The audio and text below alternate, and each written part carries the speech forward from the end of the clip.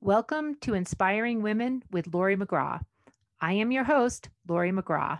I have spent the past 30 years in leadership, and over the years, I've come to learn one thing: women need women, and not just any women, but inspiring women. Tune in every week to hear from women at the pinnacle of their careers and from others who are just starting out.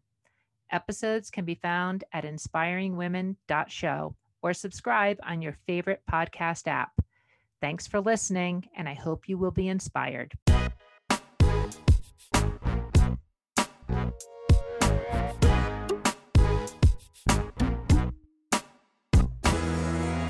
Welcome to this episode of Inspiring Women, and I am so pleased today to be talking to Dr. Dana Zanone. Dr. Zanone is the Vice President and Health Informatics Officer at Adventist Health. Now, she has spent the past dozen years or so implementing large-scale technology systems across all points of care in large systems like Adventist Health. She has deep experience in technology and, importantly, in the use of that technology at the point of care for the best optimal delivery of care by the physicians and clinicians of the organizations that she's working with. Dr. Zanone started herself in private practice before she became a large-scale HIO, Health Informatics Officer. And Dr. Zanone, I'm so pleased to be speaking with you today. Well, it's wonderful to be here. Thank you so much for having me.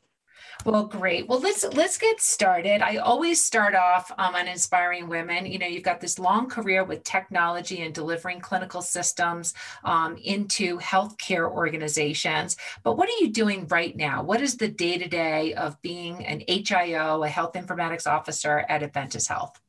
I think one of the biggest challenges is always kind of looking ahead, looking to the future, and making sure that we're steering the Titanic, so to speak, towards what is believed to be sort of that end goal of, or where technology is going to take us. And of course, you know, in healthcare, we are behind the eight ball when it comes to technology. We're behind, say, banks and, you know, social media platforms and those kind of things. So we can look and see both, you know, the positive things and where they've gone, but also lessons learned and try to avoid some of the pitfalls that we've seen in technology. So I think that's our biggest challenge, is try to steer this large ship towards the future and technology and where we're going to go.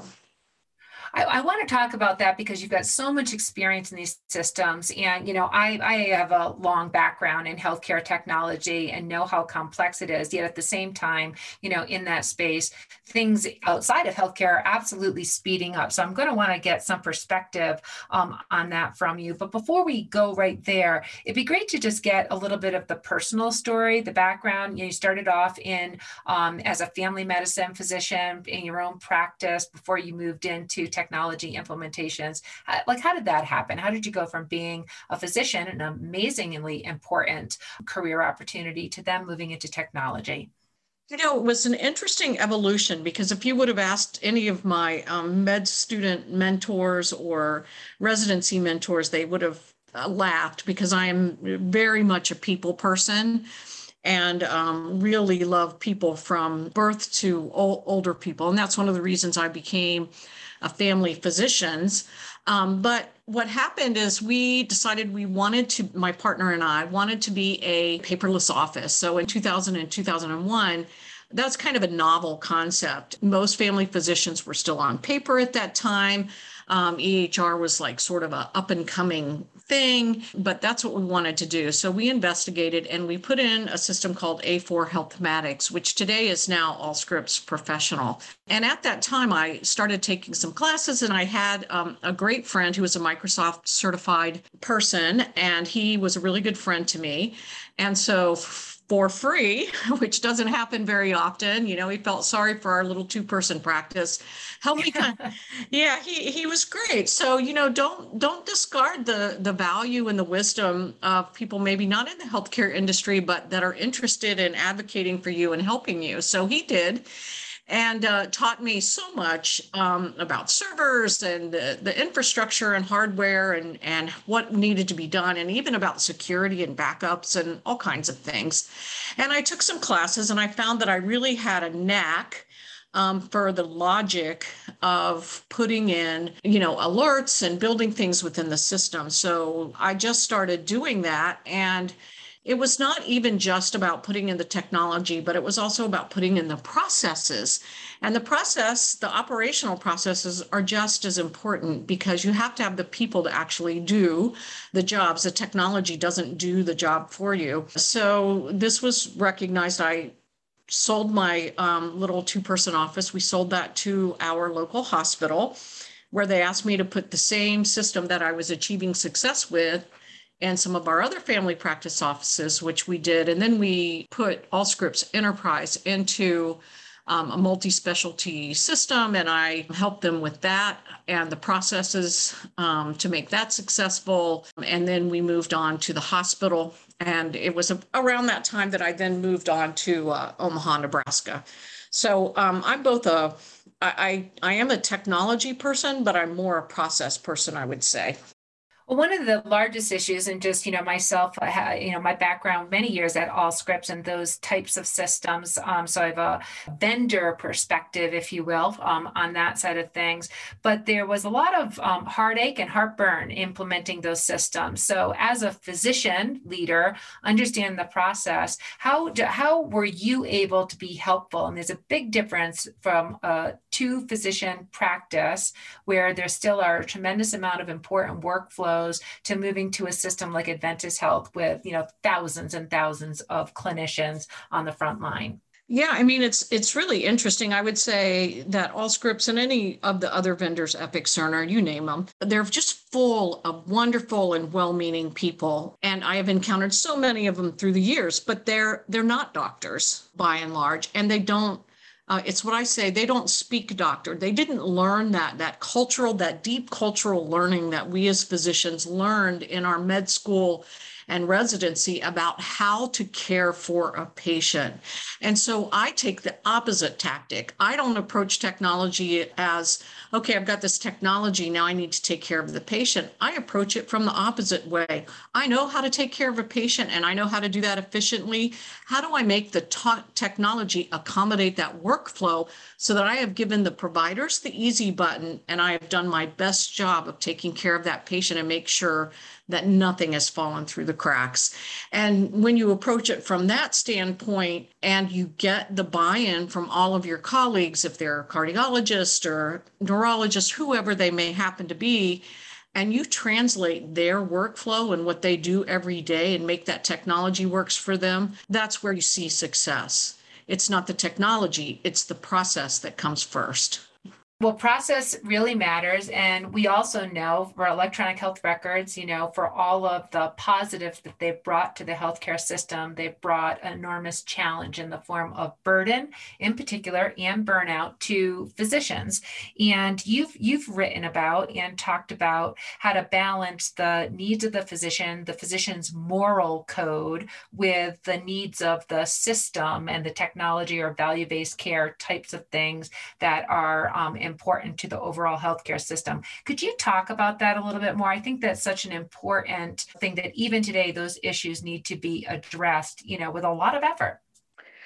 It is. I think change management, and I don't think I've ever been to an interview or a conference where change management wasn't discussed. And when we talk about physician burnouts, and there's many physicians around the country that have discussed this, is it really that physicians are burned out from being physicians? Because we didn't used to see that, 60, 70 years ago. I mean, a doctor would become a doctor and they would be a doctor well into their 70s and not even want to retire. And now we have lots of physicians that are leaving the field. And, some people have pointed the finger at technology. Other people have pointed the finger at lots of different other things. But when I look at it, I say, if you align the technology to the physician's inner moral code, you are going to be more successful. And so in my article, I really talk about the fact that the moral code to physicians, their internal moral code, is about the highest level of taking care of each one of those patients and the families and friends that go along with those patients. And so aligning what you're doing with technology to that is helpful. And I was particularly talking about this with population health because that's sort of the new buzzword, value-based care, population health. Are we all going to go in that direction? I believe we are, but physicians don't take care of a bunch of Blue Cross and Blue Shield patients, or they don't take care of a bunch of Aetna patients. Doctors take care of a patient, and they don't care what insurance that patient has. That person in front of them at that moment needs to be taken care of. And so technology, in my mind, even though they can find the insurance information or they can find out all these other things about the patient, we should make that technology smart enough for that doctor and that one particular patient that they know that if they take action as we've asked them to for that patient, that it is fair and equitable for all patients. I'm not just giving mammograms to Blue Cross and Blue Shield patients.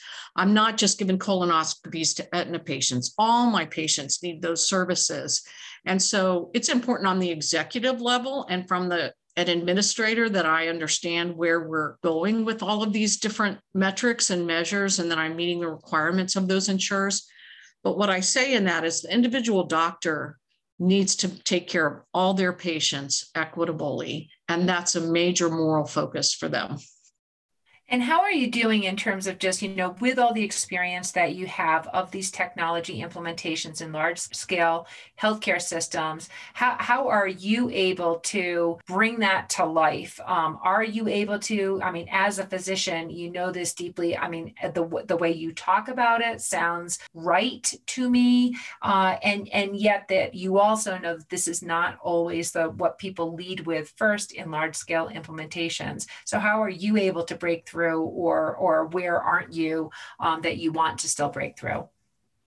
As far as the moral code of physicians? Right. That orientation that you're talking about of the physician-patient relationship being the more, I would say, primary versus population health, which looks more broadly at, certain populations.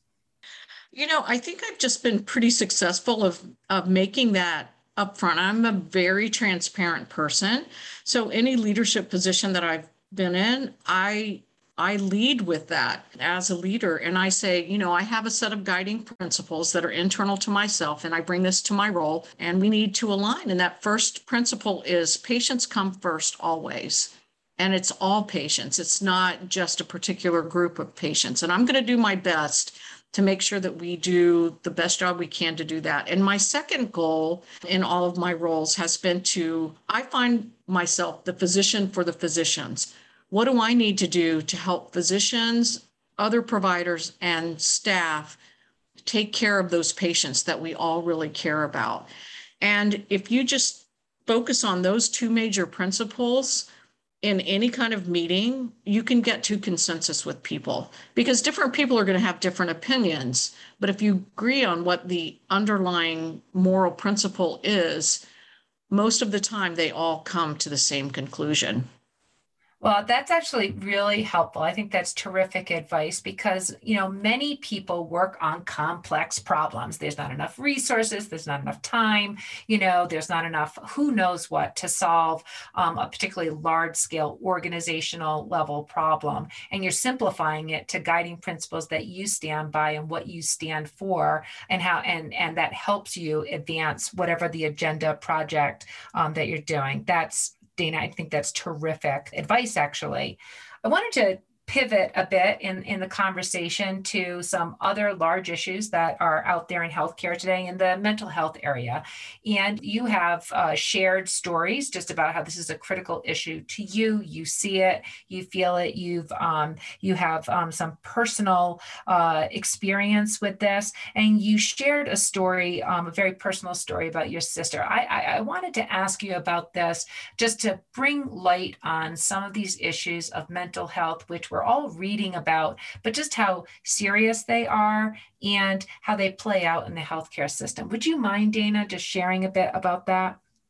No, no, not at all. And in fact, one of the morals of my family is you don't have to be crazy to be in our family. We'll train you. And I kid about that. But in my family, there has been a lot of depression and bipolar disorder. And as a physician, I know that that is a hereditary condition. It's a pretty high likelihood if you have a parent with bipolar disorder, about 25%. If you have one parent with bipolar disorder, that you too will have bipolar disorder. My mother has bipolar disorder, and she is still alive and doing well on medicine. But earlier in her life, she was not nearly as stable.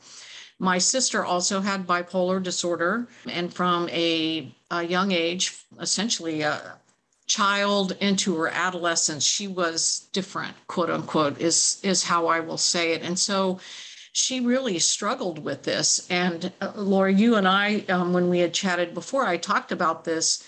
Mental illness is a brain disease. It's an inherited brain disease, just like having high cholesterol, just like having a tendency for type 2 diabetes, just, so many other diseases are inherited, and this is inherited too. And so it's important for us to talk about it and be open about it. And that's one of the reasons I'm very open about it. And in the case of my sister, she really did struggle, and she had such severe, psychotic type bipolar disorder that she was in and out of different inpatient care a number of times through the years. She had numerous suicide attempts.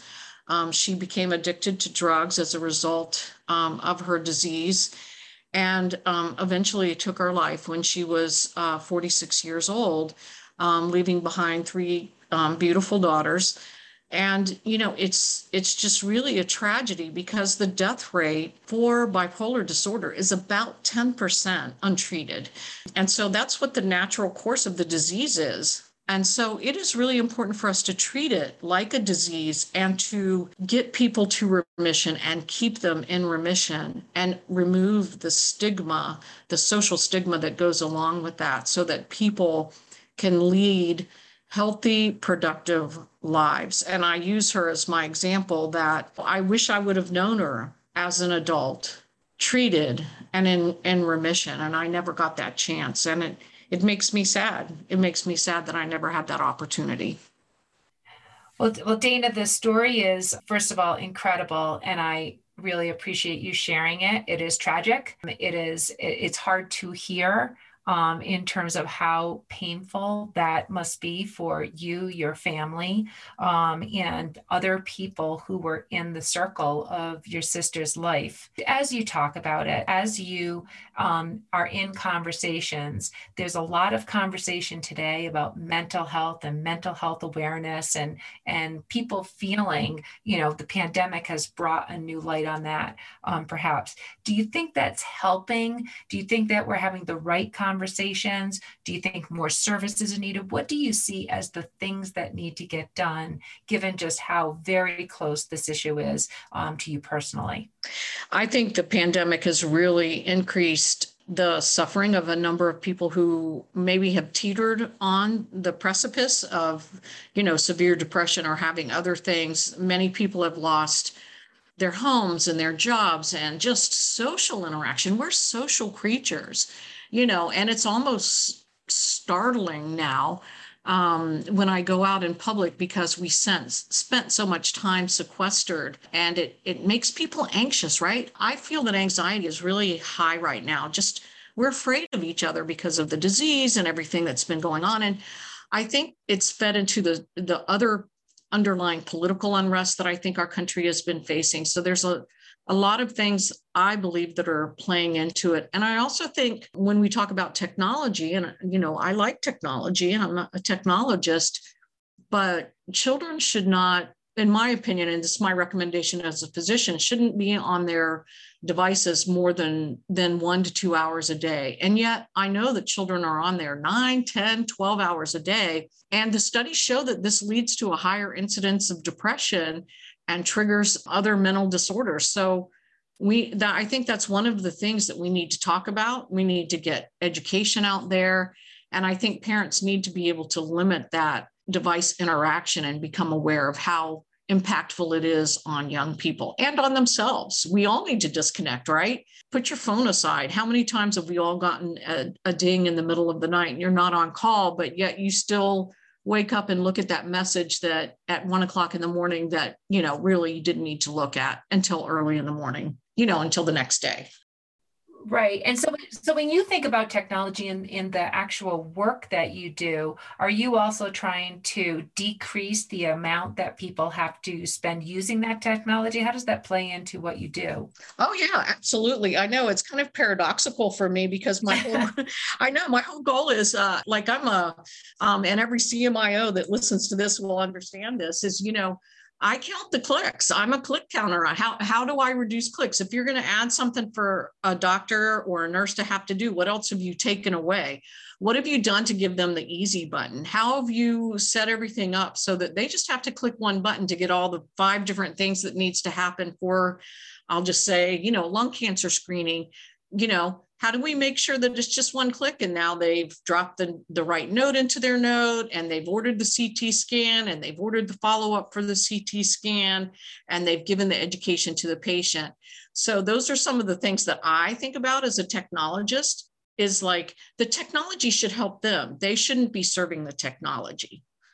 Does that make sense? Yeah, absolutely. And it also are those two are complex problems to solve because there's more and more technology coming forward. Some of it's shiny, some of it doesn't work in the workflows, which creates new issues. But so I understand the complexity of it. But Dana, as you think ahead and as we sort of close out here on Inspiring Women, what are you optimistic about in terms of, are you optimistic about the future of technology and healthcare and solving some of these large issues? What's your point of view there? I do. I'm very optimistic about it. One of the things that I am super enthusiastic about is AI. And the reason that I'm enthusiastic about AI, even though I know that there are some real world, especially real world in the United States problems to solve, and making sure that Dana Zanone and her record everywhere she goes is Dana Zanone. And just imagine if you have a much more common name like Maria Gomez, that is following me around. But when I look at AI, there's the opportunity to make technology actually work for us. And so that when a recommendation is made for a patient, that I have explored every opportunity out there to know that this Maria Gomez, this is the right Maria Gomez, and she has not yet had her mammogram, even though 10 other Maria Gomez's did get their mammogram. And so that's both the challenge of the next few years, but also the excitement to me that I see. And I also see that I think we, in the digital space for patients, consumers, that we will see more technology in the healthcare space that actually is helpful for them rather than the opposite. It seems to me, I kind of chuckle sometimes when I see Google and other people are getting into the healthcare space like they're going to just jump in and solve it. It's very complicated. It's very complex. Right. We all know that. But I think we need to look at it like, why do people go on Facebook? Why do they use Instagram? Why do they use whatever program it is that they're using, games that attract us? And we need to replicate that experience for patients so that that technology does help them. I agree. And there's certainly a lot more to do there. And, one of the things I also recently read, I found very encouraging were that there were more women moving into STEM-like career choices, as sort of a next wave of employment opportunities. So Dana, last question as we close out. This has been so interesting. And I really appreciate you sharing your perspectives and your personal stories. But for those younger women, perhaps, who are exploring opportunities in STEM and in technology, any last closing advice that you'd like to leave on Inspiring Women here? Well, I would say I highly encourage women to do STEM, and especially in the healthcare industry, it is still predominantly male dominated, as you and I both know, but overall, it's almost entirely women who actually take care of patients. And so that's very interesting to me that there's such a disparate gap between who takes care of patients and who actually is making decisions in healthcare. And so I say to women, when they say, oh, well, I think there's nothing wrong with being a nurse, and it's a great field to be in if that's what you're chosen to do. But don't just choose to do that because you think that's the only thing you do. Get to the highest level of education that you can possibly reach so that you can be the one to help drive decisions when it comes to healthcare and when it comes to the values that this country holds and the value that we bring to the table as mothers and decision makers within our own families and our own culture. Well, that is great advice. I'm happy to hear it, and I agree with it. And we have been talking to Dr. Dana Zanone here on Inspiring Women. And Dana, thank you so much. Thank you so much for having me. I really appreciate it. This has been an episode of Inspiring Women with Lori McGraw. Please subscribe, rate, and review. We are produced by Kate Cruz at Executive Podcast Solutions. More episodes can be found on inspiringwomen.show. I am Lori McGraw, and thank you for listening.